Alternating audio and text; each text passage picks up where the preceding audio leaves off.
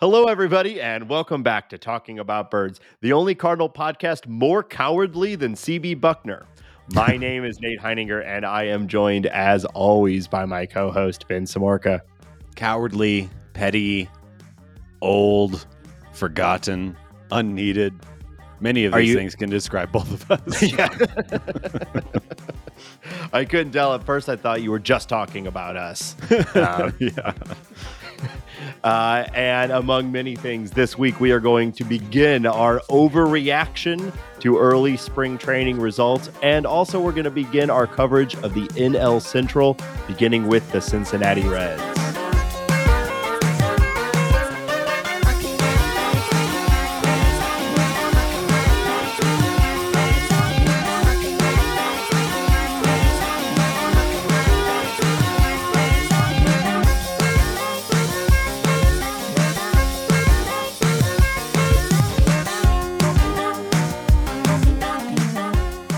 If you have an idea for the opening bit, tweet us at Talk About Birds. All right, Ben, we've done it. We've got baseball games happening. Yeah. It's starting, so we've got all sorts of overreactions to get to. But I think we have a couple things we want to talk about before we actually get into our baseball. Real quickly, I want to tell you something exciting. I think you have some news to share with me as well. I like to be excited. I am going to, well, we'll see how excited you are about this, but I'm excited. I am going to the STL City home opener this Saturday night. The first game at the new stadium here in St. Louis. I don't care. Soccer's stupid. Football. Wow. I don't know. I just don't care. Yeah. So I don't know. And so I'll try to relay. I've been thinking about how much I don't care about soccer, and obviously I'm not an STL, so I'm not like inundated with city stuff. But the like facility like this, we work out at this big multiplex family thing, and it's got soccer fields all over the place, Mm-hmm. And I swear, I think I see a fight or someone overreacting to soccer, like adult men our age or older, like fighting over like an intramural soccer after work soccer league, and people kicking each other, shoving each other into boards, people really getting hurt. And every time I see that I like have no empathy because maybe I'm a monster, I don't know. And I think like, guys, this sport is stupid. What are you what is getting you so gassed up? Take a chill pill, play a real sport, and then if you get mad, I would understand it. If you get buzzed with a fastball and you take umbrage with that, that makes more sense to me than like somebody kicking the ball off the board and it hitting you in the stomach and then you like slowly kicking it away. And then I don't know. I don't care about it. I'm happy that people like it. I know that St. Louis, I grew up in St. Louis. I know it's a soccer town. People care about it. I feel like youth soccer is a huge deal there. I don't care. Yeah. Denver's had a team for a long time. We've never gone. Yeah. So there's my grouchy, shitty take on the city or cool. Also the team name. Come on. We have quite a rapport going where I ask you how excited you are about a certain thing and you just shit on it. So we've got Christmas, holidays in general, and soccer. But at least your concern with it is all the way at the root. The sport itself sucks.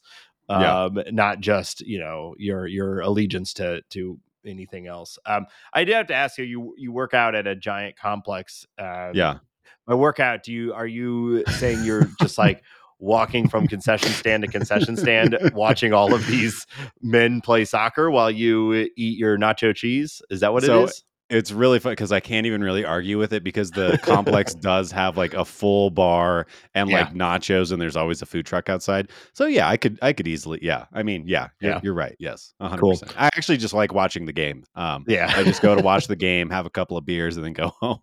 But I put my gym clothes on. Yeah, what a workout. Well, I am excited. I will say though, for what it's worth, I've never really been much of a soccer fan. I played soccer briefly. I have to imagine you were just like elite immediately. You hit the ground, and Pele comparisons coming out. They actually kicked me out of the league because it was unfair. It was like a whole power imbalance thing. No, actually, like my only real exposure with soccer, other than when I was when I was really young, I played in a league, and I don't remember this, but apparently all I would do is just run following the lines painted on the ground and just like do laps around the soccer field, which good luck me. But also I played again when I was like, I don't know. Probably like somewhere between 10 and 13. I don't remember. I might have been a little younger. And our coach was exactly the type of guy that you are explaining, only for kids. I do remember this. There was a game where someone stole the ball from the other team. So we had done something successful. And our coach from the side yelled to a bunch of children, "Nice steal, but they're still standing." Implying that truly the right move would have been to not only steal the ball, but ensure that the other child had been knocked to the ground. How are these people allowed around children? Like, well, it became a whole thing. Here? This was just one example of aggressive behavior that ultimately led to like this coach being confronted by a bunch of the parents and like the team collapsing. So it was like it was a whole thing, and so it kind of soured my taste on soccer. But I am a big fan of St. Louis sports and supporting St. Louis stuff. And the stadium looks beautiful. I mean, they're really trying something new with the stadium. Like all of the food stands are local restaurants, not like your giant conglomerate. You know, you're getting exactly the same thing at every stand. A lot of care to make it like an extension of the local scene rather than just a conglomerate of vendors. Which I'm really excited about. And they're doing that interesting thing where it's the I forget what it's called, but basically like the field is below surface. So like the actual if you're looking at the stadium from the outside looking in, doesn't seem particularly huge, but then you go in and it goes down. So it's a interesting eye level and way that it fits in with the city. So I'm excited for it. And they won their first game, and they are, because it's an expansion league, they're the like projected to be the worst team in the league, and they already won their first game. So there's a little bit of excitement about the team actually maybe being somewhat competitive, not just fun to have. So we'll see. I've been excited about it, but I also, again, I don't really care about soccer, so I want to get into it. But if it just ends up being more like an event that I go to from time to time, that might be the case. Frankly, the biggest exposure I've had to soccer in the last like 20 years is Ted Lasso.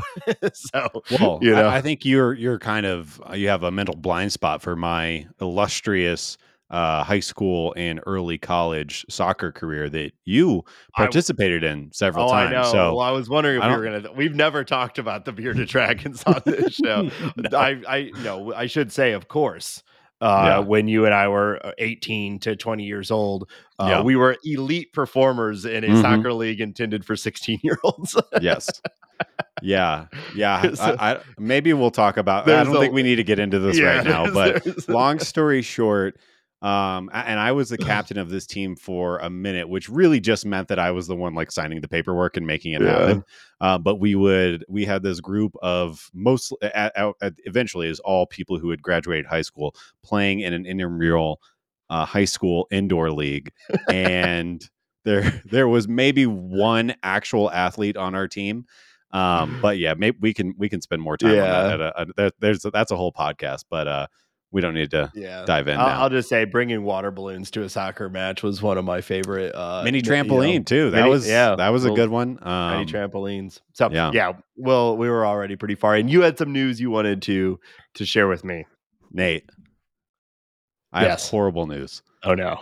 And I'm directing this at you because I know that you're going to not think it's horrible news. Let me guess. Someone wants to like celebrate something with you or have an otherwise delightful time, and you're dreading it. You're actually not that far off. So, Mary, my lovely wife, we love her. She's great, right? Sure. Yeah. She signed us up for the Rockies home run 5K on May 20th. Oh shit. Okay. All right. So I'm running a 5K. I know you love your 5Ks and your runs and everything like that. I hate it. I absolutely hate running. It's one of my least favorite things in the entire world. But we're signed up. It starts somewhere downtown, and it's similar to the St. Louis thing where you like end in the stadium and you run around the warning track. And I don't know, maybe we get to meet Dinger and KB will be there. I don't know exactly what to expect, but yeah, May 20th, I'm running a 5K. I don't know. I'm assuming you survive. Not sure how to feel. Assuming you survive, I think you'll enjoy it. I did the Cardinal one last year, and I'm going to do it again this year. It's in April. It is a lot of fun going out on the field, Yeah. And you can do what I did, which let me tell you, the crowd loved it. You go up and pretend like you're robbing a home run. Oh, that was probably the first time anyone has ever done that. Yeah, it was fun. It was fun and funny. I was getting high fives, signing autographs. If I make it past Blake Street, I will feel like I've competed. I've won. I've done a great job. If I am robbing a home run on the wall, then I don't know. I might be just done. Like I've succeeded. You hope that you jump up, pretend to rob the home run, and when you land, you quickly get buried in a gravesite, much like Battlefield Baseball, Jobu Baseball. Yeah, I would like to go to a weird version of hell or heaven or purgatory and find my father, who is still alive, cleaning a bicycle. Yeah. There's at least like a 3% chance this happens. Yeah. In fact, and if not, I think I can force it. I can jump off a high balcony or something and make it happen. Yeah. Well, good luck with that. We're all counting on you. But Thanks. yeah, I think you'll enjoy it. And at the very least, I got to start training. I don't run at all. I'm gonna die. There, at the very least, with a 5K, like I looked it up, Nate. It's over 3 miles. That sounds impossible with where I'm sitting right now as far as my physical health. A lot of people are out there just having a good time walking it too. It's just I don't nice have that gear though. You know me. I'm a competitor. Oh yeah. You're in it to win it. I know you. Yeah. Yeah. No, it's one of the best part about these things is the people that are like wildly in shape that like you should be smoking, like getting passed by like a like 80-year-old person, who's just like game face on, chewing right past you, and then like an 8-year-old runs past you too, and you're like, I'm in my prime. Yeah. And these Colorado natives do not mess around. Like I'm gonna get smoked. Yeah, it's yeah. We'll see what there's happens. Probably gonna be someone who like is gonna they're gonna run the 5K, run through Colorado Rocky Stadium, run out, and then run up to the top of a mountain all in one continuous run. And at some point they'll throw water on me and say beep beep fatso or something like that, and I'll cry. Famous jerks, people who live in Denver. We can't help it. All right. Well, I wish you the best of luck. Thanks, pal. There will be updates, I'm sure, because I'm going to be bitching about it. Yeah, that's what people want to hear. So we've got actual games to talk about. Hell yeah. Actual box scores. And it's been kind of nice because I maybe I'm wrong here, and I know we haven't had really like a normal spring training for a couple years. But it feels to me, maybe it's because of the World Baseball Classic, that we've been seeing some of the stars a little bit longer and a little bit more than we normally do at this point in spring training, which has been kind of fun. A couple have been televised. Unfortunately, not all of them, which is a thing that I think we could all rant about. But, insane. Overall, it's big takeaway so far is we've been seeing a lot of things that we've been hoping to see in this early spring training. But what do you want to talk about first, Ben? Well, I think the biggest story in baseball right now, and I think we need to talk about that first, and that's the pitch clock. I think the other rules have, like, the bases. We talked about this months ago. The bases are going to make a minute change. The throw over thing is going to make a minute change. I really don't think that stuff is going to affect baseball all that much. I like if Trey Turner breaks 50 stolen bases rather than sticking around 40, like that's what we're talking about, which is cool. Like 50 stolen bases is awesome, but like I don't think like what those rules don't take into account for, like, I understand the spirit in which they were intended, like why they did that, but like the way that front offices look at it, the way that players value themselves, the way that other teams value players, and the way players get contracts, like that is why stolen bases have gone down. It's Right. not because of this team winning thing. It's because of what it does to your WAR and your player value. And They were boom, talking about that's that how on the players, broadcast, yeah, right? Where you that's list how players are paid. Yeah, the ESPN broadcast on Monday's game. Yeah. They were talking about Carlos Correa directly citing his WAR totals and for why he was less likely to steal bases, because the impact of a caught stealing outweighs the like benefit of having a higher stolen base count. So Yeah. I mean, there's And that's an and it's interesting part of it for and it's sure. more complex than that. It's taking the extra base when it's advantageous. It's not necessarily stealing bases. So I think, like, as long as WAR is a number that front offices care about, this is going to be the stealing environment. Yeah. And it seems really hard from where we're sitting right now to get away from that. At least it's going to take a long time, and there's going to have to be a change in thought, which Yeah. will happen at some point. Like, WAR will be a thing of the past at some point, but where we're sitting right now, it's the best we got as far as like comparing players. Yeah. Anyways, One last point on that, though, is that, yeah, like, I don't know that will change, because all that war has done is helped us realize more directly that the loss of giving up a runner on base in exchange for the potential for an extra base, like, that is almost never a valuable, like a worthwhile risk. right. The absolute worst thing you can do in baseball is make an out, right? So and getting an extra base may or may not ultimately have an impact.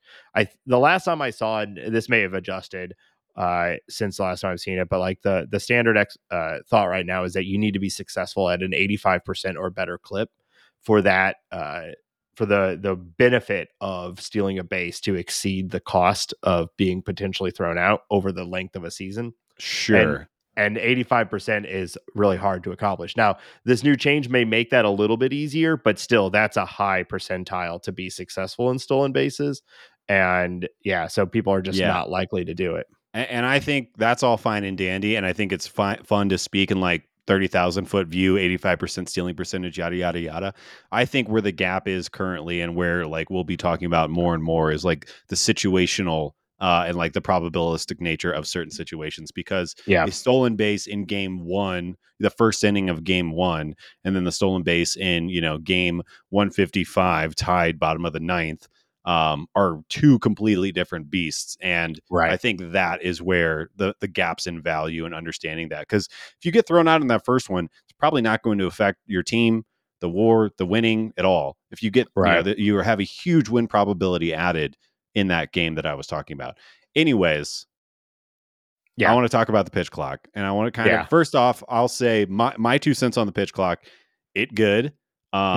These games are cruising, which I'm really enjoying. It's already taken off about half an hour of baseball games, 25 minutes to 30 minutes, which I think has been great. I think that there's a competitive edge to it that I'm really enjoying. But really, the way that these games are, it is just such a better thing to watch on TV for my money. What are your early thoughts? Yeah, I'm having a hard time finding any fault in it. Not that I'm looking for fault, but like my initial takeaway is that it's been better. Like, what was that spring training game 2 days ago, or on Sunday? 19 runs, Yeah. huge game, and it was over in 2 hours and 59 minutes. They actually made a point of it in the broadcast. It came down to like this last pitch, whether the game was going to be under 3 hours or not, and it came in just under 3 hours. And in a normal situation, a 19-run game is probably 4 hours at least. I mean, yeah, right? easy for Now, sure. spring training is a little bit different. Your pitching changes are a little bit different. A regular season 3 hour game, or regular season 19-hour game will probably go a little bit longer, but still, like just the idea of a under any circumstance, a 19-run game taking 3 hours is pretty incredible. So, I've been enjoying it. Don't really particularly like this organization, but they did a good job of showcasing this. Barstool Sports put out a video. Oh, you're a huge you're a Portnoy freak. Please don't. they put out a video. You like how he treats women, right? That's the number one thing. Yeah. Forget all of the rest. Yeah. They put out a video where it was Javi Baez. So he's a particularly not Javi. Was it Pedro Baez? Anyway, pitcher who's particularly known for being slow. In the time that he threw one pitch, a full inning was done or a full side of an inning was done in spring training. Because in this one at bat, without the pitch clock, he threw over like 2 or 3 times. He stepped off to look at the runner behind him. I do believe it was a playoff game, so it was a particularly high stress environment. But still, the point was they had split screen. On one side, you had a full half inning go, and on the other half, you had a pitcher just sort of walking around, looking around, doing nothing, right? And it's pretty incredible that you could already there was an example of one half inning taking less than one pitch in under the old rules. I did hear. So I would say I'm all for it. I think it's a positive change. I did hear one particular sort of counter to it that I had not thought about that I wanted to get your take on. That I think overall it's a net good, but where there is a possible negative side to this is the actual ballpark experience.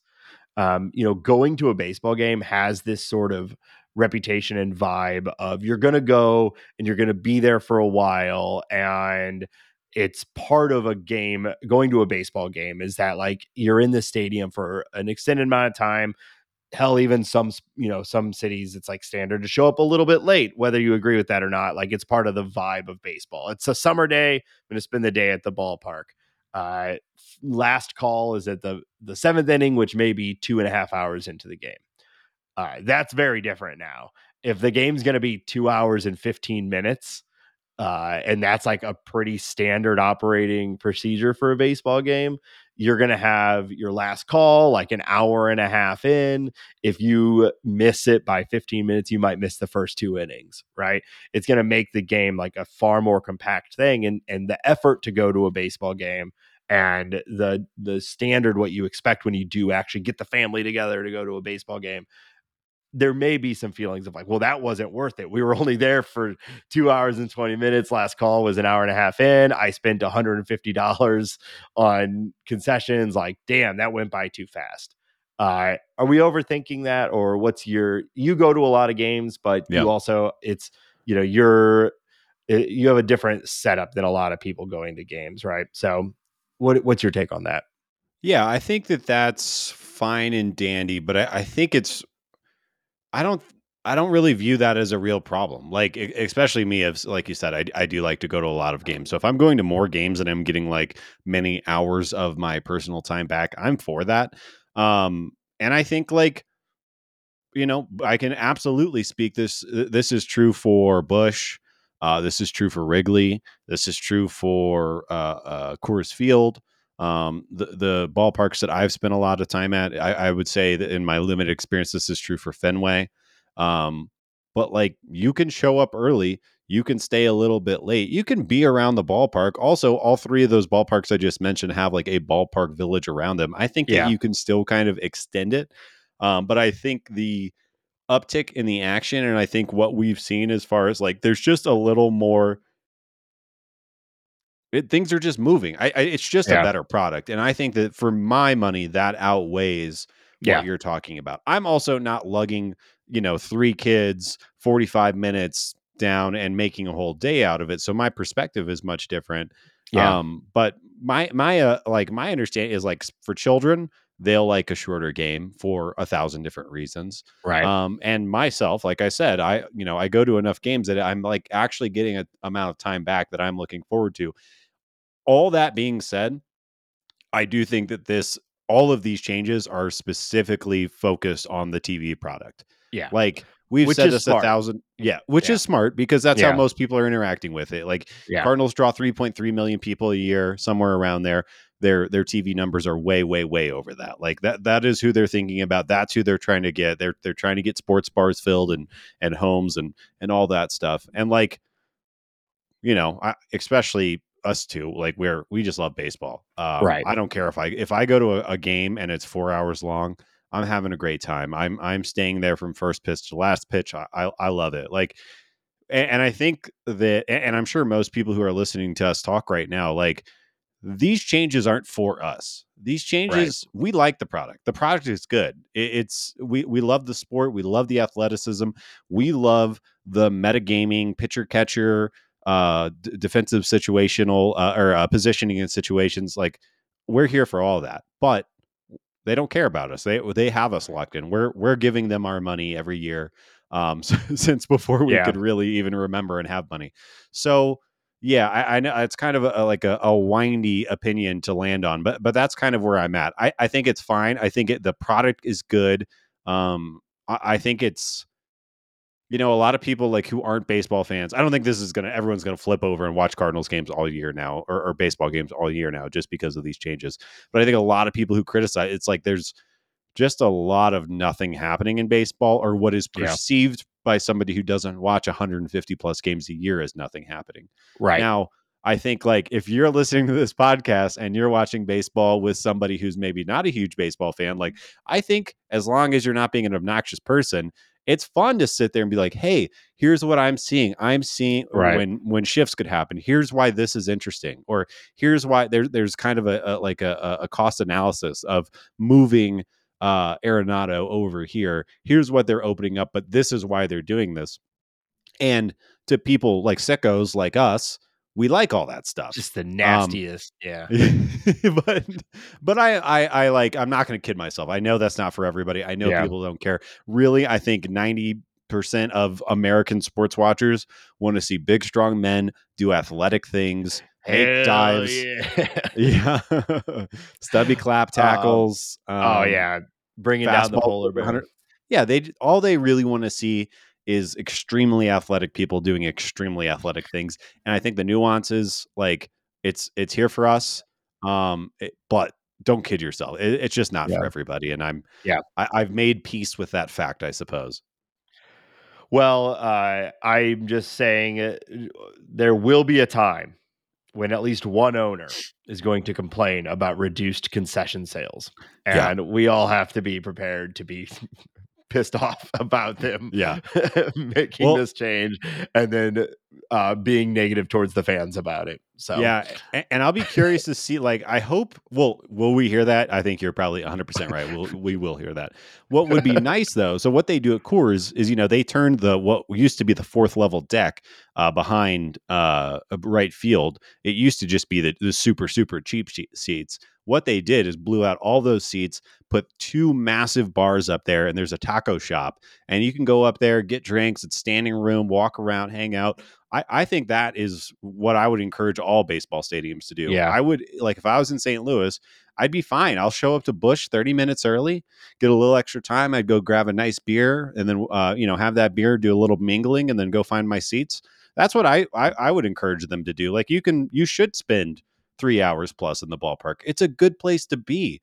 yeah. Now we'll see if they encourage that or make that available or whatever, I guess. I wonder if they'll remove the standard of seventh inning being last call. Like, I think part of that was tradition, and part of it is just to give the concession staff a chance to clean up and start closing down before the end of the game so they can go home, which, like, all for that. But I wonder if removing on average a half an hour off of every game, if not more, and that's average. Like, some of these games are ending at like 2 hours. If they will consider changing some of that structure. So I Yeah, don't I know. mean, I It'll think, be like, interesting. MLB owners are already spoiled because they get like double the games that any other sport gets. Yeah. But I think, like, put a reminder by that comment. I think you are Yeah. 100% right. We We'll will hear see. that. We will hear that, like, It's quickly. gonna be in April. Yeah. Yeah, they're gonna get presented their year over year by some guy in accounting, and there's Yeah. going to be an Angelos tweet or a Bob Nutting grumble or we got to trade Brian Hayes because I'm not selling my Yinglings at the rate. They're going to be like, the owners want you to buy more beers or something. There'll be an article somewhere about that. That being said, like, of all things for MLB owners, like, at least I can agree with that. I am also here to buy more beers. So we can align on this one. Maybe if it wasn't $12 for every beer, am I right? Yeah, that's a whole other podcast right there. That pisses that me is off. A whole other podcast. Yes. All right. Well, yeah. So I think so far, to recap, we're in favor of this change. It's been a good change. So let's jump into some of the actual like news from spring training on the field. We've already talked about the rule changes. What else do you want to talk about that we've seen in the last week? I mean, if there's one story in baseball right now, Nate, it is the grudge match, the death match, the first blood fight between Ali Marmol and CB Bucknor. Wow. That was good. That was like my WWF promo. Yeah, like their faces on each side of the screen, like her, Sunday. I think I tried to do that bit last week. So you take it. If somehow you missed this, some may remember. Get out from under your rock, bro. Remember from last year, where there was a game where CB Bucknor was being his typical terrible behind home plate self. Yes. And there's actually, I'd recommend, it gave me a chance to rewatch it. John Boy, who we love, has one of his classic breakdowns of this game. Is really funny because in this game, both Marmol and Lavallo, the Diamondbacks manager, were both pissed off at Bucknor because he was being bad for both teams. And even the broadcast booth was talking about like which of these managers is going to get thrown out first, So it was particularly bad. Yeah. And so basically Marmol explodes screaming at Bucknor, rightfully, And he told him to retire, which I think is what really got to, and Buckner's 60 years old.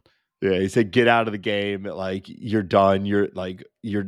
I think you're too old for this." Some like attacking his age, which okay, like it like that's fine. Maybe not attack like someone's age, but hey, don't mess with Ali. That's what I think. That's the lesson here. Well, and in sports, to be fair, like if there's any arena where age is a very impactful piece of whether you're good at something or not, it's at least the one place that maybe it's more fair to attack someone for their age. So CB Bucknor, though, apparently holds a grudge because now in this season, Marmol went out to shake his hand and he refused. And wow, what a fun little fight we've had from this. I think it's extra fun because I have never heard of this happening ever. There's no precedent for this. They usually you shake the guy's hand and call him an MFer under your breath. Like you just shake the hand, do the thing. But CB Bucknor being so petty and not extending his hand for Ali Marmol before a spring training game is hilarious. Ali Marmol asked after the game what he thought about that, and he said, "I don't think he's good at his job, and it just shows a lack of class as a man." So damn, now, Ali goes at your age, and now he's calling him classless. So this is really the bulk of the story, frankly. Marmol came out hot in the interview, and then the next day he went out and Bucknor did shake his hand. Yeah, I think it was the day. Yeah, there was some timeline, but he did shake it. Yeah.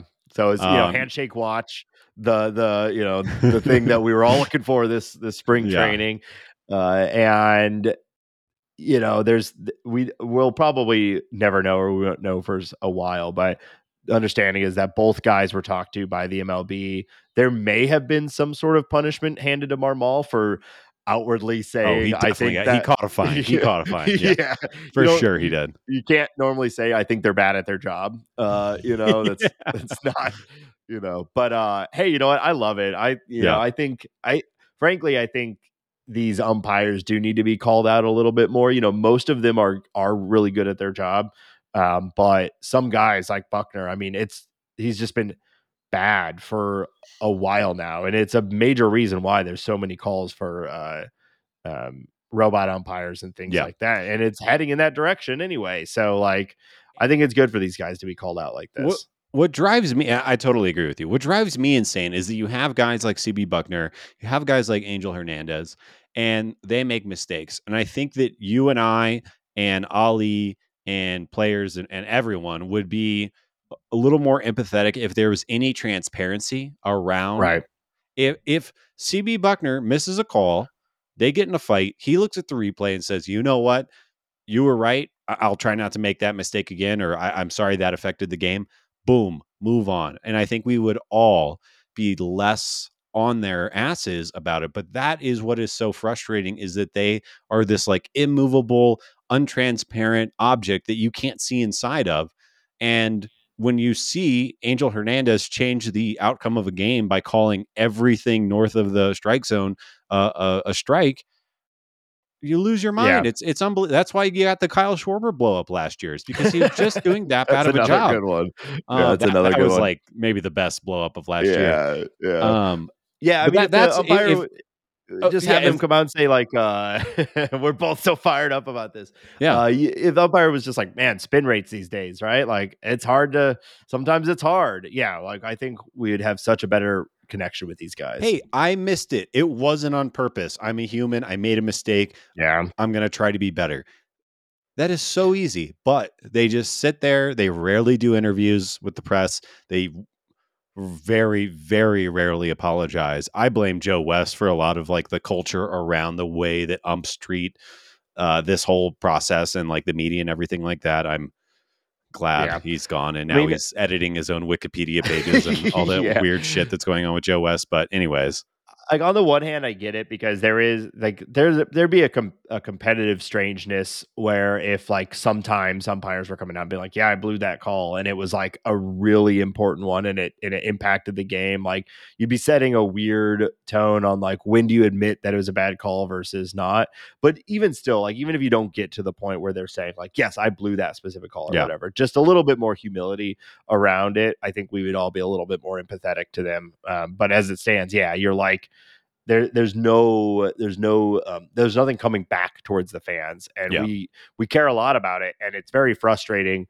The human element is always going to be a part of this game, but it sucks when the human element impacts the execution of rules. The human element I want to see is, were you able to hit that fastball? Were you able to make that catch? I don't want the human element to be like, were the rules executed properly? That's frustrating.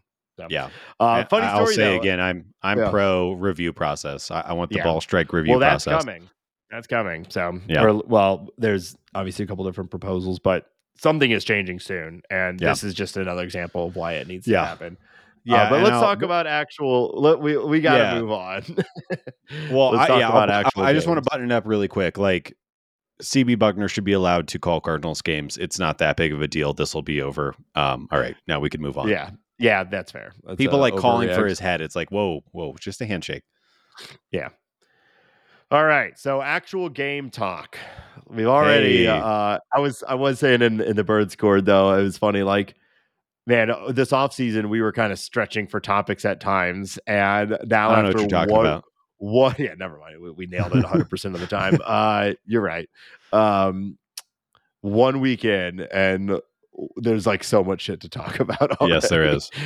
So, what are your high points so far from the few games that we've gotten? Yeah, well, so I guess I want to start off the field, and then we can get back on the field.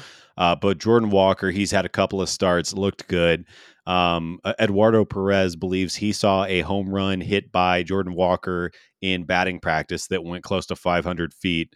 Talking about how he hasn't seen a ball hit like that since Mark McGwire.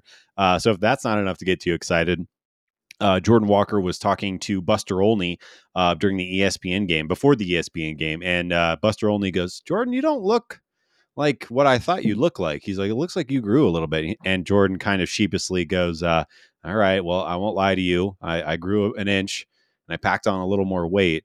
And Jordan Walker told Buster that he is now 6'6", 250. And what I thought was interesting is that as soon as Walker said that, Buster Olney goes, "That's exactly the same size of Giancarlo Stanton." Yeah.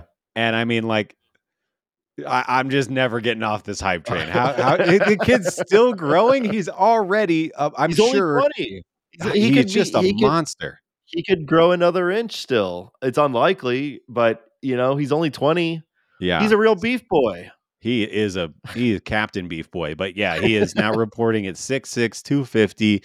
I mean, he hit a 430 some odd foot bomb. I think it was 109 off the bat. Like, First it's game, just first game he's looking starting. Like, good. Yeah. what more could you ask for than a straight tank shot and off of Johnny Cueto? Yes. It just makes it feel even better. So yeah, I mean the hype is real and it's only getting higher. Like immediately, it's been like, oh shit, okay, this kid, like, it's only been a handful of games. It's too early to make any sort of judgment, but I know, but man, like, but yeah, you're it's talking fun. about Tyler O'Neill playing center field. Maybe that's really just to make room for Jordan Walker, and that's it. Like, I think these next two shows that we're going to do, these next 2-3 shows that we're going to do, Jordan Walker is going to get at bats almost every day against major league pitching. We're gonna, I mean, we'll be watching your career with great interest, Jordan Walker. Like, it is very, very exciting. The only thing that I think stops him from breaking camp is these guys that are like logically ahead of him in the depth chart also doing well. We've talked about this before. Like he's gonna have to out hit by a pretty good margin a couple of guys that are expected to be big league starters this year. And I do think we have to temper our expectations a little bit because there's a very sound reason for why Jordan Walker shouldn't start this year off on the major league team, even if he completely crushes in this spring training camp. That might not be what we want as fans, but like basically, unless he's coming in as a starter, you could make an argument that he should start at AAA until there's a starting spot for him in St. Louis. So, and like the other wrinkle, the only like naysay I'll really do, I think you're probably right on. Like that's the most probable. Like that's the way that the tea leaves are showing, right? That's the way I expect it to go.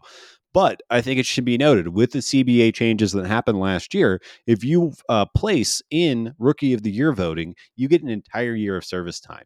I think the Cardinals are extremely confident in him. And I think if you're going to bank that year of service time, almost no matter what, which, I don't know. I don't know how I feel about putting like a percentage odds on Jordan Walker placing in the Rookie of the Year, other than the fact that I feel pretty confident that if he gets playing time, he'll do that. Then the Cardinals have to think about, well, if we're paying for a whole year of Walker, do we just get a whole year of Walker? Is he hitting that well in spring training? And I think that's another thing that's kind of making this water a little bit more murky. Because like Adley Rutschman, he took the first 2 months off, I think, but still got full service time. And I bet you the Orioles would have rather just had that whole season of him. But the Orioles, it's an interesting point. We shouldn't talk about the Orioles because they're not run in a way that makes a lot of sense to me. But something to think about. I think that is an interesting point. I had not really thought very much about that. I was thinking more from just a like developmental standpoint. There's that adage of like it's better to get every day at bats in the minors than being a bench player in the majors. And so like we are gonna really need to see like a Nootbaar, an O'Neill, or a Carlson fail extensively before Walker gets a starting spot. And so why not have him playing every day at AAA while we don't want one of those guys to fail. But while we wait for some version of that or somebody getting hurt to where we say, all right, Walker, you're the right fielder for the next 3 weeks, like go. And then we, the rest is history from there and in whatever direction it goes. So I'm just trying to keep myself, calm here and and keep my expectations tempered because he's also 20-year-old crushing in spring. Like, Paul DeYoung hits 350 every spring, so you never know what. Paulie's got 2 walks, no strikeouts right now. I know. But yeah, the Walker story is what everyone's talking about, and rightfully so. I mean, he's and did you see his interview? He's funny. He's a funny guy. The guy, he's got the it factor. He's charming. I think Eduardo Perez already said that he's going to be like a face of the game, and it like he's funny, he's smart, he is easy to talk to, he's got a big smile, he's a monster. Like it's just all great. Yeah, I don't know. I'm just starting to think of we're geeking out now. So let's move on. So, here's another fun development. I'm jumping in. Brendan Donovan, Rookie of the Year candidate last year. Yeah. Gold Glove winner. Yeah. 2 bombs in 2 games.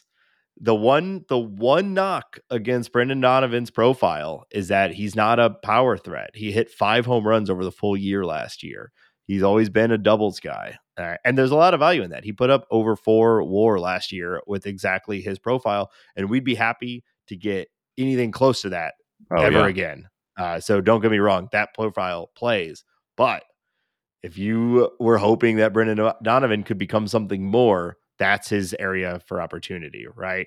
If he suddenly becomes a even 10 to 15 home run a year guy with the other things that he brings, you're suddenly looking at one of the best second basemen or best utility players in baseball. If you don't already start to consider him approaching that camp off of last year, like that puts him into 5-6 WAR territory. It really starts to open up his impact. I don't think if this is the way that he's trending, and I don't want to overreact too aggressively on 2 bombs and in a couple of games in early spring training, but it's notable. He hit 5 home runs all of last year. He hits 2 right away. Something, we know he went to Marucci. It's possible something has changed, and maybe even it's just his approach. He's being a little more aggressive when he's got a couple of strikes to play with, and then he can get down to grinder mode. Like if his profile, his versatility, his walk rate, and if he adds 15, 20 home run power, you're basically talking about Ben Zobrist, who was an extremely valuable player for the Rays for many, many years. And the Cubs, part of the centerpiece of the Cubs winning the World Series. But we don't like to talk about But he was great for the Rays. He was great for the Rays. Like one of the best seasons, like underrated seasons in the last 20 years. He put up like a 9 WAR season with them, just being super valuable all over the place. So like that is like assuming Brendan Donovan can kind of keep his eye, keep his approach, and keep his versatility. Like that is the kind of player value that we're talking about. I don't know what else to say other than like I'll be closely watching to see if he has more power. But the fact that he hit a couple of balls at I think they were both 105 or plus that already is great news for us.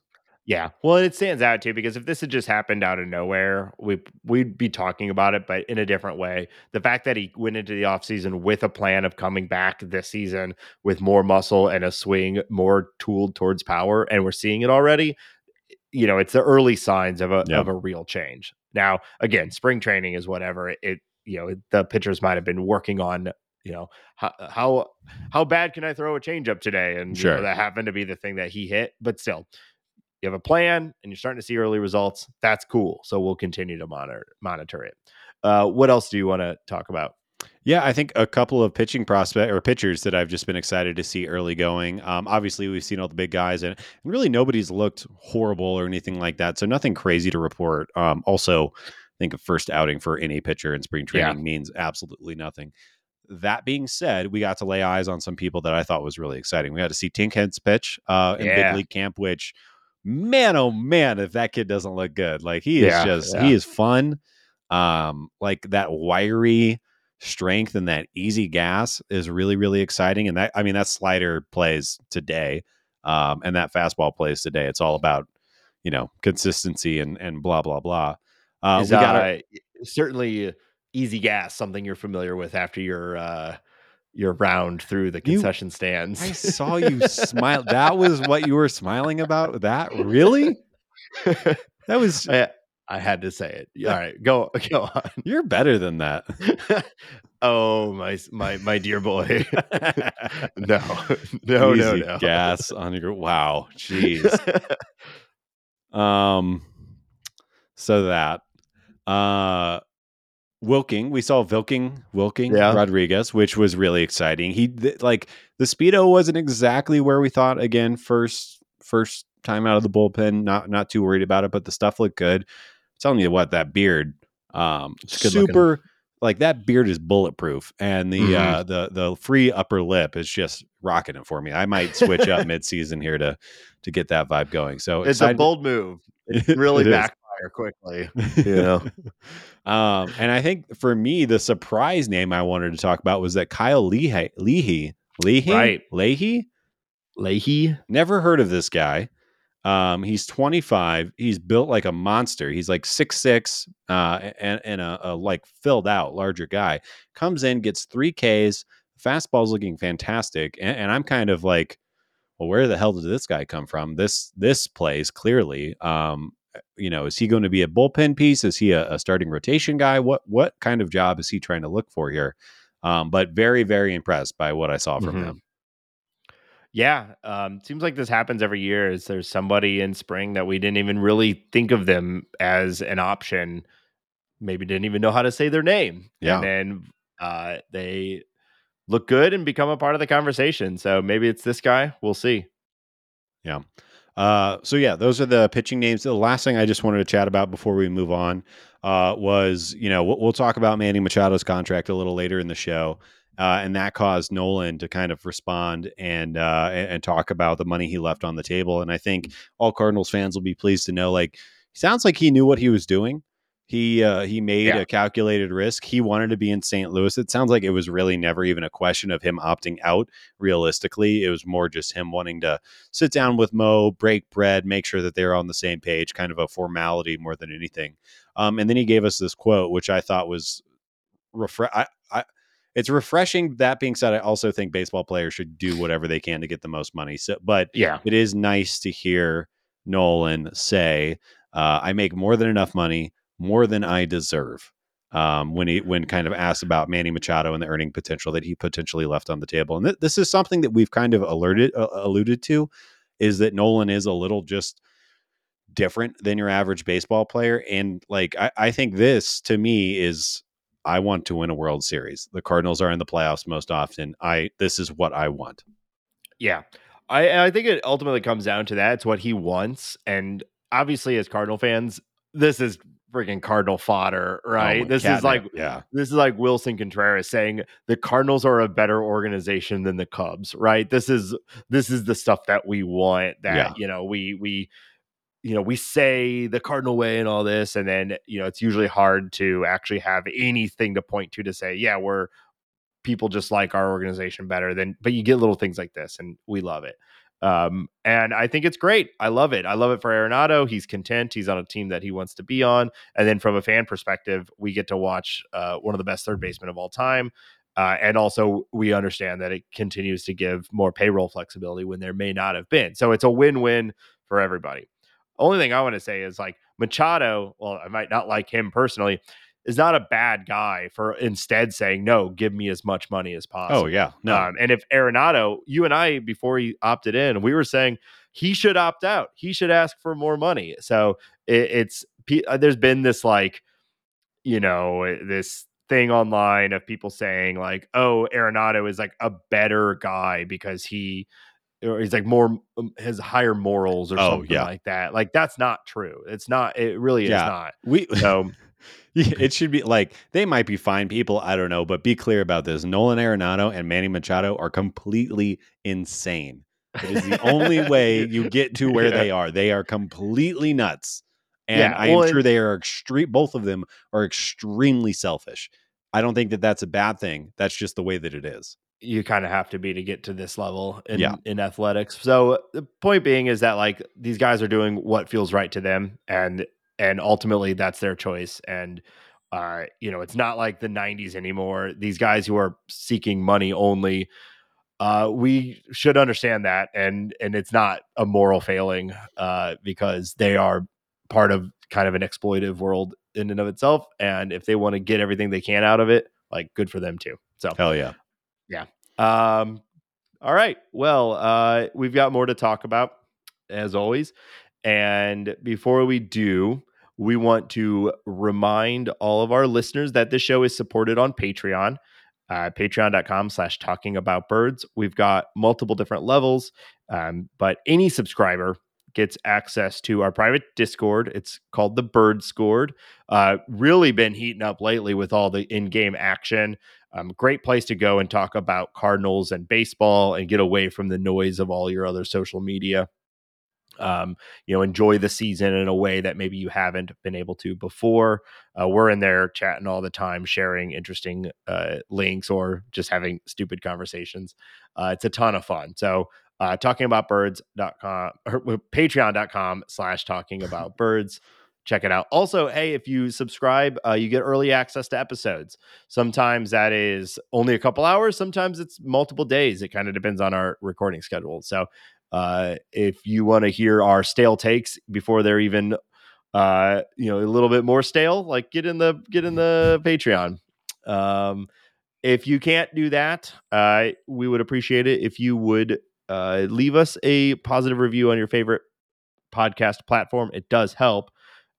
You could do something like CRF_B did, leaving us a very nice remark on Apple Podcasts saying they listen to a ton of podcasts and this is easily one of their top follows. Oof. Well, CRF_B, you're one of our top follows. Thank you so much for that. You're on fire. Thank you. Ben, where else can people find us and support us online? Yeah, make sure to follow us on Twitter at Talk About Birds. You can follow us on Instagram at Talking About Birds. You can also follow us on our new TikTok at Talking About Birds. We're cool. We get it, dude. We're so cool. Yeah, we're TikToking left and right over here. TikToking left and right. If you we're a regular old clock. That might be the best one you had today. That was okay. If you prefer to listen to us on Spotify, we are available there as well as your favorite podcast app, like Nate said. And if you want to interact with us, chat with us, bug us, ask us questions, get good recipe ideas, hit us up at talkaboutbirds@gmail.com. Yeah. So we're starting something new with our spring training coverage here. For the next 4 weeks, we are going to cover another team in the NL Central, kind of give a quick preview of what to look for from them this year, some of their offseason, and why the NL Central is, maybe not the worst league or division in baseball, but it's close. We're definitely competing with the AL Central for the worst division in baseball. So we're going to start that coverage this week with the Cincinnati Reds, famously awesome team with a great ownership group that we are happy to talk about this week. So Ben, you sort of dreamt up this segment. How are you thinking about doing this? Yeah. So I think, like, as far as the order we're doing it in, it's going in like a projected of division winners. So we're starting at the bottom and we'll work our way to the top. And yeah, I think let's just kind of talk about the Reds off season in general. And last off season, they obviously pretty much tore everything down, got rid of a lot of big names. Really all of their big names except for Joey Votto have left the team. I guess does Jonathan India still count as a big name? I don't think so. He's kind of taking a step back. Yeah, he was looking like a big name, and then he had a pretty rough last year. So, and I guess we'll get into the transactions first. They had notable losses where they are saying goodbye to Jeff Hoffman, who was a former Rockies prospect. He's been traded around a couple of times and at least had some arm talent, but never really came to fruition for them. Donovan Solano and Justin Wilson, all three of those guys, weirdly, are sticking in the Central, but now they're in the AL Central. All three of them signed with the Twins. So the little Reds contingent of decent bench periphery players have now gone to the Twins. It's rough when your notable exits are still just like bench pieces. Yeah. Who even are those guys? Like, It is pretty sad. They also lost Colin Moran, who is now a Mariner.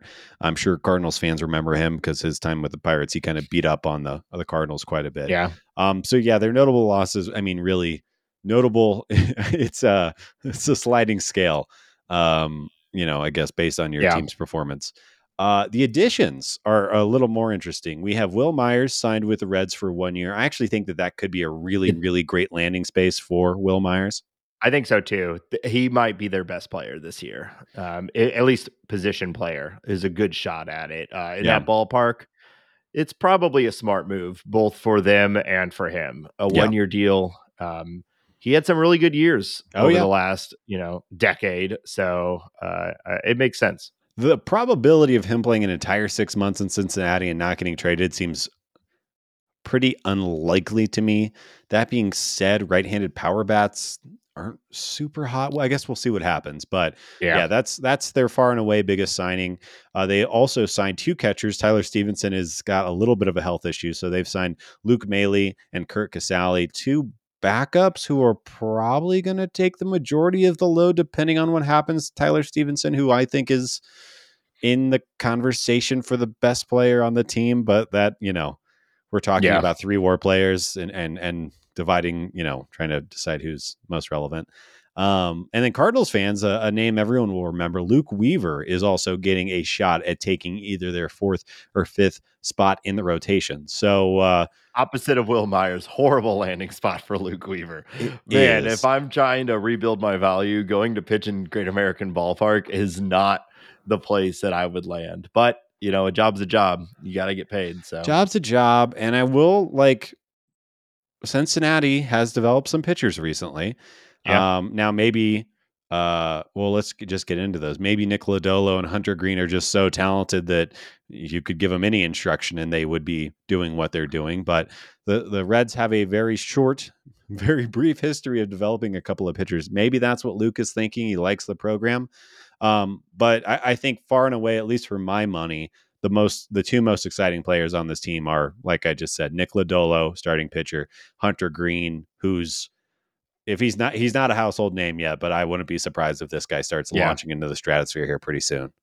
Both these guys, this is the one thing, if you're a Reds fan, and they have a high-end position player prospect we'll talk about in a minute, but these 2 pitchers are really the thing you're looking for to say, if this team is going to be good in the relative near future, it's going to be behind the top of their rotation, hopefully with these 2 guys crushing at the top. They both have shown flashes of real excellence, and so hopefully the Cardinals, make them not that, but we'll see. Yeah, and if they both ascend to the number 1 ace level pitcher here in the next year or 2, that shouldn't surprise anybody. Right. Hunter Green might be the most talented, just pure talent, physicality in baseball starting pitcher right now. Talk about easy gas. The guy's just sitting at 101 all day. And Lodolo can strike out everybody. So, very exciting for the Reds fans. Yeah, they've definitely done a few rounds at the concession stand. Let's talk about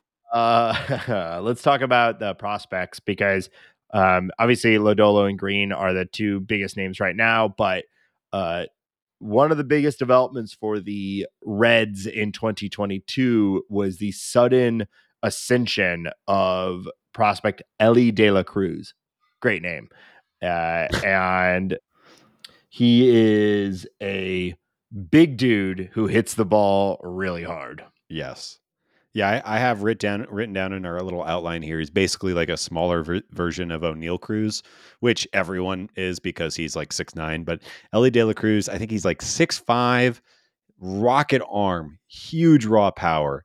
The glove is decent. It looks like he's going to stick it. He's going to be the biggest shortstop outside of O'Neal Cruz.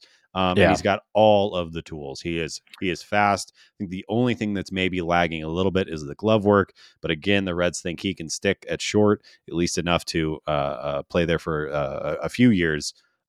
This guy is somebody who the Reds position player issue is so bad that it's going to be really hard for them to keep De La Cruz in the minors for much time without the fan starting to roll, because that's how good we think he's going to be, and that's how bad the Reds' entire position player group is. Yeah. There's a very high likelihood that he will be the top prospect in baseball very, very soon. It's going to come down to eligibility, who gets called up first. Obviously, right now, most people see Henderson and Carroll as the two top prospects. And then right behind them, it's kind of pick your poison between Jordan Walker and Ellie De La Cruz and a few other guys. Yeah, and who's that kid with the Marlins, that pitcher who is just Yuri Perez? That guy is Perez. unbelievable. So it likely, like, who's number one will most likely just come down to like who's left standing between who gets promoted and whatnot. But all these guys, like, we are big hype about Jordan Walker, and Reds fans have an equal amount of hype for this guy. So this is going to be someone that, as Cardinal fans, we're likely going to have to deal with for the next decade. Yeah. And outside of that, another prospect, most of their system is kind of those guys who aren't projected to come up until like 26, 27, 28. But Spencer Steer, stocky third baseman, pretty big bat. It's really hit tool over power, but he's a big, strong kid. Would not be surprised, especially in that ballpark, like we were talking about earlier, if he starts to just poke the ball over the wall, 25, 30 times this year. His glove is more than fine enough to stick at third. But I expect, my bet is that he will break camp and just take over the third base job. And that's the way the season's going to go. They're just going to basically set him down there for 150 games and see what he can do. That's the expectation. He got some big league time last year. It's all set up for him to have a starting spot this year. And the power development will be the thing that sets him apart from a league average, slightly above league average, like a major contributor to their future success.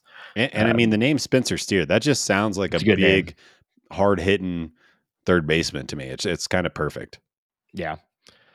So the Reds, we just talked some flowers on some of these prospects, but that they are just prospects. There's really nothing to be excited about from their existing lineup, other than we just like Joey Votto, but he's not really the same player anymore. And I think that's going to be the big story for the Reds this year is Joey Votto. This is his final year. He's got a team option for next year. So the Reds have a $13 million decision. They can either retain Joey Votto for one more year, or they can give him a $7 million buyout. But if I had to bet money the way that the Reds have been operating, I think that this is probably going to be Votto's last year with the Reds. So that's a storyline. What does he do? Does he get traded? Obviously, he's a 5 and 10 guy, so he has the ability to nix any trade that would happen. But be curious to see kind of how that plays out. So Nate, obviously, Reds are predicted to be last in the division. We think they're going to be pretty bad. The Fangraphs projections have them at 67 wins, 95 losses. Are you going over and under on that win total? I was gonna say under. My first. I was thinking around 65 wins was my projection. I'm gonna stick with that. I think Green and Lodolo, even if they do come out and develop like everyone is expecting, they still just don't have anything else behind them. They don't have much of a bullpen. They don't have much of a lineup. Maybe there's a world where Steer breaks out, De La Cruz breaks out, Lodolo and Green are both good, and they win 75 games. But I think more likely is that most of these guys take time to develop, just like most people do. And I'm going to say under on 67. Yeah, I think I'll agree with you. Like, looking at this team, we talked about looking at the Cardinals projections, and every single player is projected to have at least 2 or more. It is the exact opposite story for the Reds. The only position that is expected at 2, and it's only 2.1, is catcher. And I think that is going to be it is really going to rely on if Tyler Stevenson is going to play this much this year, and he had that horrible injury last year. It's just a bad team. So yeah, I'll take the under on 67 as well. I think remember, 2 WAR is league average. So sometimes you might think that like 0 is like, oh, they're an average. No, 0 is replacement level. So if everyone is below, that means the entire team is projected to be below average. Not a good look. Yeah, and the next couple of weeks, we're going to talk about the Pirates, going to talk about the Cubs and Brewers. And I think all of those teams have made themselves better than they were last year. And I cannot say that about the Reds. So I think it's going to be ugly. Obviously, the schedule's a little bit more balanced, but the Reds aren't really going to be playing anyone else who they have an advantage on. That makes it worse for them. The one like that with the old schedule, at least the Reds got to play the Pirates. 19 times. You know, they are not made better by having to face more teams. It's only going to get worse. It's really bad over there. So we said this last year. If you're a Reds fan, watch the Mariners or come over to us. If you're for some reason listening to this podcast, watch the Cardinals, or if you can't stomach that, be a Mariners fan. You can at least watch some of your former players there. And I don't know. Yeah. Good luck. All right. Well, that concludes our coverage of the Reds for now. We'll be, of course, checking in on them throughout the season as the Cardinals play them. So, it's been it's been a sort of light news week for things outside of the actual on the field play, which is kind of nice. But we'll go ahead and check in on some news from around the league. What do you got, Ben? News. Manny Machado, we talked about this earlier. 11 years, $350 million has been added to his existing contract. Manny Machado will have earned $470 million from Peter Seidler and the Padres by the end of his career. This takes him to his age 41 season. It's impressive. Yeah. You know, I was thinking about this. I feel like around, I don't know, 10 years ago, there was all this discussion around how, man, we've learned that 10-year deals are a bad thing in baseball. And so I guess, you know what? You're right. 10-year deals, those were bad. The problem is they weren't long enough. We need 11-year deals. We need 12-year deals, 13-year deals. Like, I get it. And I'm not saying that this is a bad deal or anything, but like, man, it feels crazy to sign some of these dudes into their 40s. When you have no idea. The difference between a player at age 30 and 35 is often dramatic, let alone 36, 37, 38. So that I know the owners know this, you know, they have more information than we do. But wow, it's a lot to sign anyone into their 40s. At least with Darvish, he's already approaching his late 40s or late 30s. You have an idea of what you could project it a little bit, but like, I don't know. It feels crazy to me, but I know you got to pay to win and they want to keep the core together. He said he's opting out, and maybe the only way they could get him in the door for the next 5 years while they have this window is to sign him till he's 41. And they say, okay, this might suck in 6 years, but the next 5 is our window. So let's do it. Like, I have to imagine that's part of their calculation here. And if so, that's fine. Like, you know, like they have a great team, and losing Machado would have been a big hole for them. So there's definitely some baseball logic here to it, but it just feels crazy. It does. It does. Yeah, I think like, but all the things you're saying like that, and I'll also add like this is probably a guy on a Hall of Fame track. This is one of the best players in baseball, and he pretty much does everything well. He still runs pretty well. I think he is only a second defender only to Machado and maybe, Arenado and Ke'Bryan Hayes. He is one of the best. He got second in MVP voting last year and had as legit a case as Goldschmidt. Goldschmidt just had the narrative through the whole season. Like, Machado could have won it last year and it would have been fair. And Machado could have won it multiple times. So yeah, he's great. Like, if there's anyone that you're trying to sign for this long, like, he's the guy. he does everything well, but still, and you're basically you're putting a Padres hat on this guy when he goes in the hall with a deal like this. Like this is the kind of deal that's happening. And what's wild is that they are still motivated to sign Juan Soto for an extended contract as well, which I think that if that gets done, that will be the most impressive work that Seidler and Preller have done, because getting a Boris client to sign before they hit free agency, especially when they're one of the best projectable young hitters in baseball, is going to be impressive. But we'll see if they actually get it done or not. Yeah, crazy. Moving on, a little much worse news. Joe Musgrove suffered a fractured toe for the Padres. Looks like he's going to be out a few weeks. Good news for the Padres is they are loaded. Honestly, yeah. We'll see how important their pitching is this year, but I think it's going to be that offense. But sad to see. I really want to see. I think it'll be really good for baseball and really exciting for baseball fans to see the Padres go out at full strength and use their might. And Joe Musgrove is obviously a very talented member of that team. Yeah. Sticking in the West, Gavin Lux. I'm sure you all saw this. If you hadn't, honestly, don't even go look up the injury. It was pretty bad. Gavin Lux is going to miss the entire 2023 season due to a torn ACL. Essentially, he was running from second to third, trying to avoid a throw from the third baseman, and it just got wonky on him, and his knee just went the wrong way, and it looked really, really bad right away. Yeah, it's a huge bummer. Young player, really brought some good balance to the Dodgers. Not sure what kind of season he was going to have. He hasn't necessarily broken out like a lot of people thought he was, but he was about to, Nate. He was about to.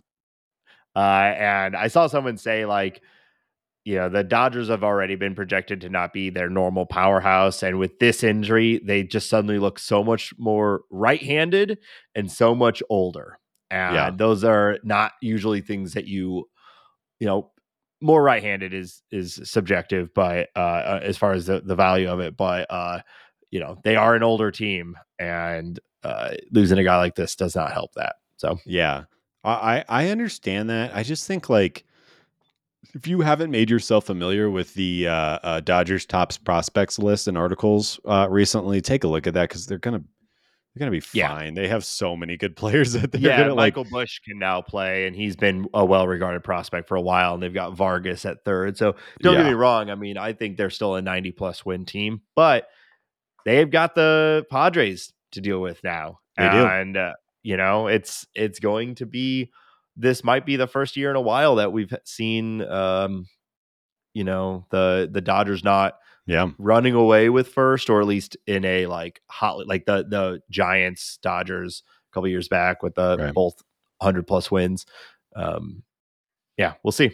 The Blue Jays hired James Click as vice president of baseball strategy. So no surprise to anyone, that guy got a job right away. And it seems like he probably got whatever job he wanted. There's not really any GM openings right now, so getting a job with the Blue Jays seems like pretty fun. So no surprise there. Smart guy gets job. Moving on, MLB sets up local media group, could broadcast 17 teams. Most of the teams that are affected by the Diamond Sports Group issues that we've been talking about. But they have added 3 executives to its new local media department as it prepares for a possible takeover of local broadcasts. So this is going to affect Bally and AT&T Sports regional networks. We kind of talked about this. There was a couple of other hires a couple of weeks ago that were kind of trending towards this, but it seems the fact that they're investing, this seems like the path forward. The MLB is going to take over producing until they either find a new home, or what I think is more likely, just take it over full time. It might, as we talked about, I still would not be surprised if ownership gets involved on an individual basis, but this is the way it's going. Really, I think all it means for people watching and listening is blackouts are probably going to end sooner than later, but I guess we'll hear more. The thing that's unclear to me is, do the existing contracts dissolve at some point?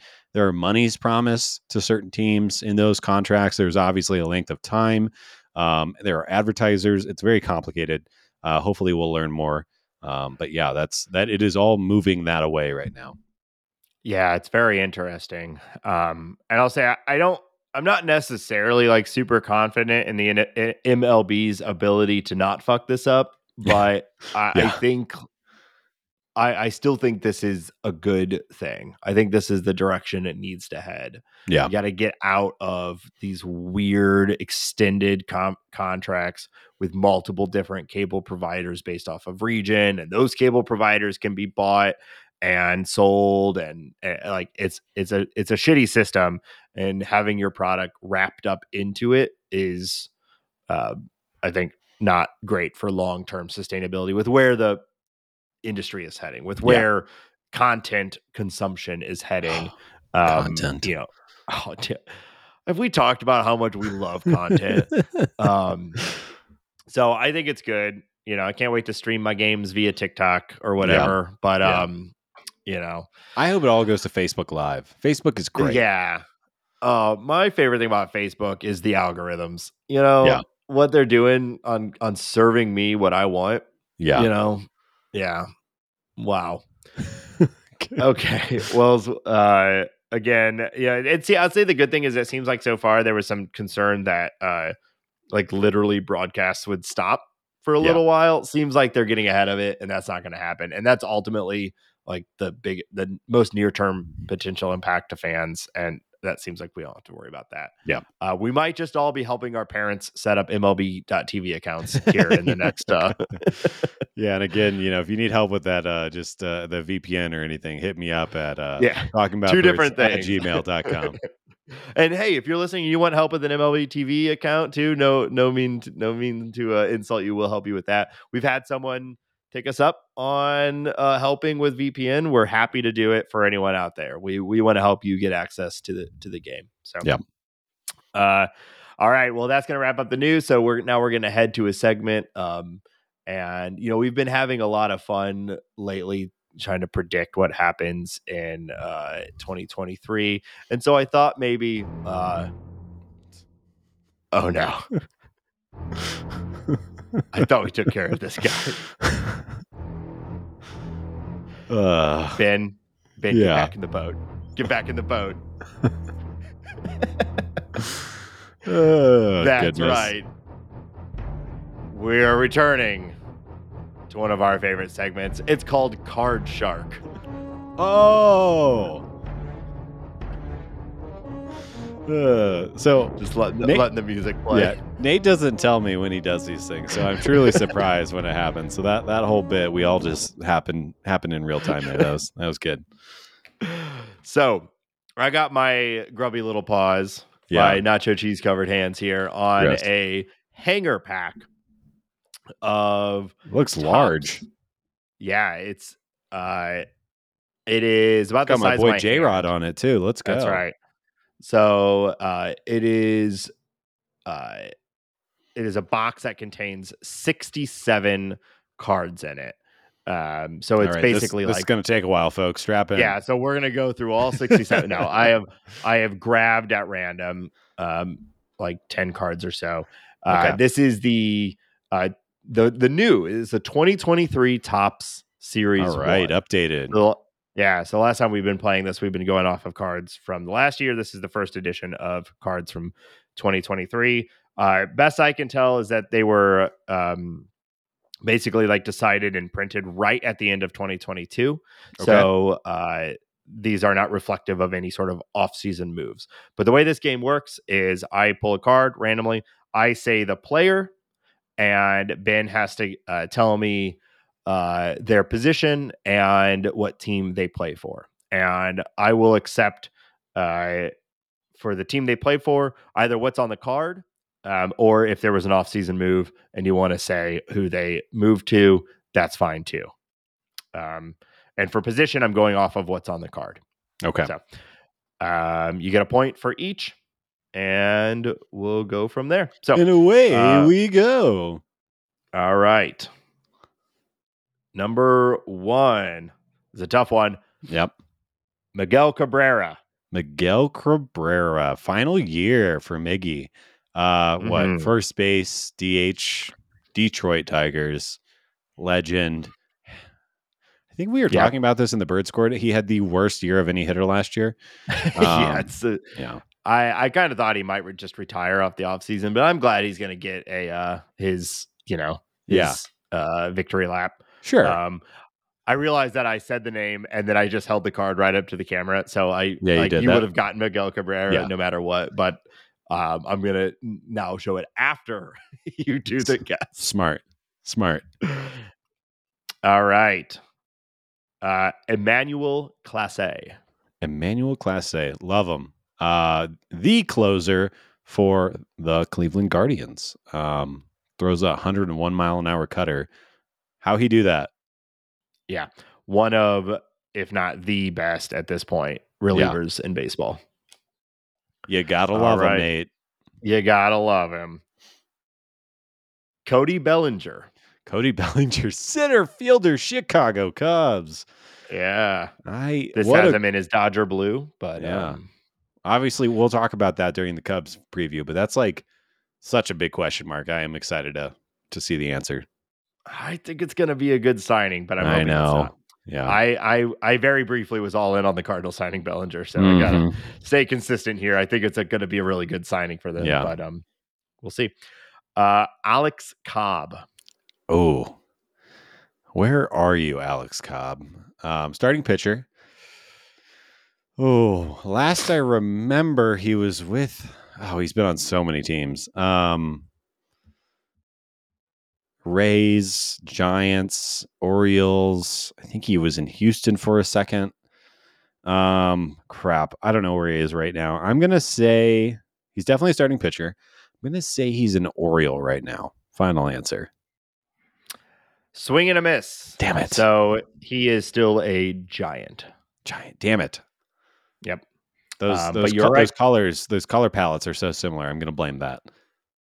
Yeah. He went Tampa Bay, Baltimore, Angels, and he is with the Giants. Oh, I forgot about the Angels. Okay. Yeah. All right. Next, we have... Hold on to that card, Nate. That could be worth something. Oh, yeah. Chas McCormick. Oh, crap. Chas McCormick. He's the Brewers guy. Brewers outfielder. Maybe specifically center fielder. It's got a little bit of pop, right? Well, you've got half of it right again. Damn it. So he is an outfielder for the Houston Astros, Chas McCormick. So I don't know who you're thinking of. Are we sure about that? Unless he was moved in the offseason. But I don't think he was. I'm insane. Who am I thinking of? All right.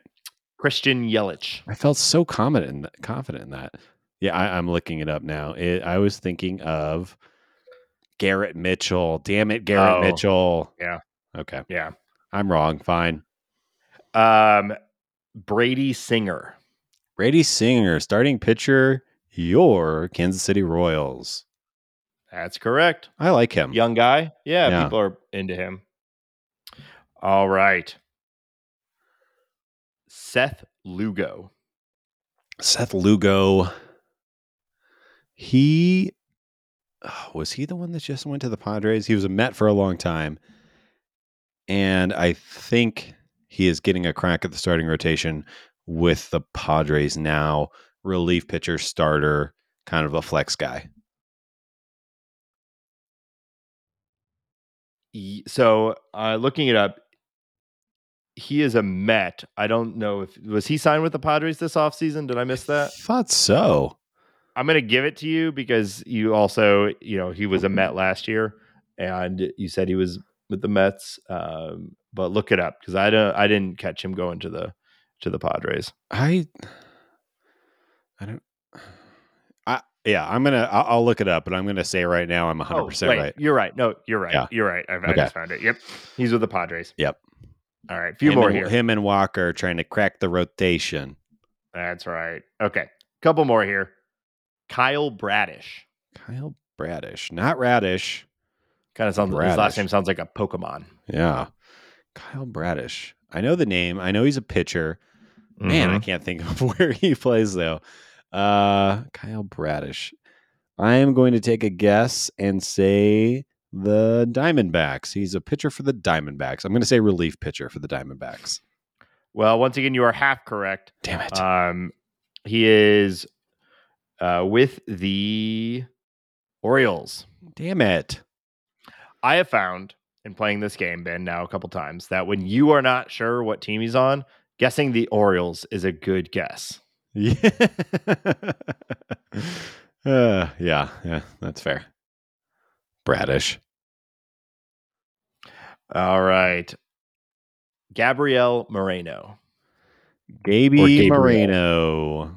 Catching prospect for your Diamondbacks. Should have been a Cardinal. That would have been tight. But maybe someday. Maybe someday. Yep. All right. Last one. Fan favorite. Marco Gonzalez. Marco, starting pitcher, Seattle Mariners. All right. You got it. That wasn't Marco so bad. Gonzalez. Let's see. So I'm going to count up your points here. 7, 8, 12. You got 17 points out of a potential 20. Hey. I think you avoided being eaten by the card shark. Oh, I didn't even know that was an option. I spent a little bit of time trying to like rip the sound from the end of Jaws when he shoots a gun and blows up the shark. And I was going to do that if you got a good amount of points. But it turns out it was not a particularly compelling piece of audio. Cool. So you know what was you explaining that, though. That was good. So, well, hold on. I'm painting a picture with my words. Give me a moment. Listeners, if you would, please remember the end of Jaws. That's what Ben just did. Yeah. Wow. That was exciting. Alternatively, you were going to be Roy Scheider, Yeah. So, yeah. Throw me in. I don't care. Yeah. Let it rip. All right. All right. Well, that was Card Shark. Thanks, everyone, for listening. Zip, zop, zooey. Yep. Ben, good job. We are going to wrap this episode up. Thank you. Thanks, everyone, for listening. As always, remember patreon.com/talkingaboutbirds. Get in there, support the show, and we will be back next week as always with another episode. We have another full slate of games to talk about, and we've got the start of the World Baseball Classic coming up, so we're going to be talking all about that. So stay tuned. Tell your friends, tell your mom, tell your dad, tell your dog. They want to know. They have lives too. They need to know. I second that. And thanks again, everyone. Until next week, go Cardinals. Thank you. Bye.